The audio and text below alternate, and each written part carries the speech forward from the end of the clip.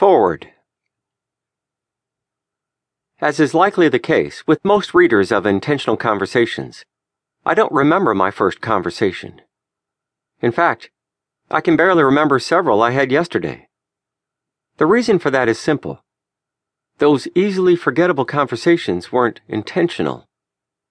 It doesn't have to be the case, however.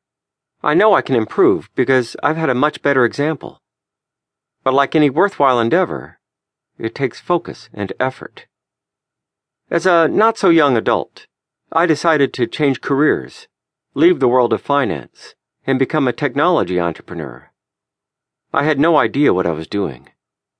But I had an advantage that wasn't obvious at the time. My dad. He didn't know much about business or technology either. But that didn't really matter.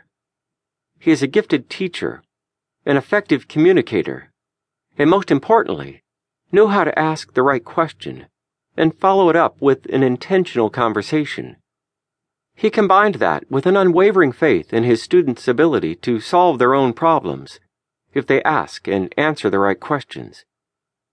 Recalling those memorable conversations with my dad wasn't difficult, even years later, not because I can remember the specific problem or question, but because I remember the feeling I usually left with.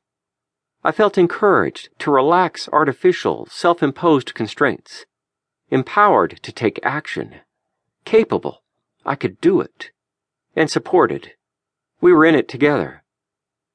Ken Tucker's Intentional Conversations is a fresh and positive reminder of the power of going beyond shooting the breeze and using conversation to get to the heart of work and life, learning what's in other people's hearts. So go ahead, ask a question, and start a conversation. One of my favorite intentional conversation starters is, "Are we missing anything?" I'm always amazed at what I learn.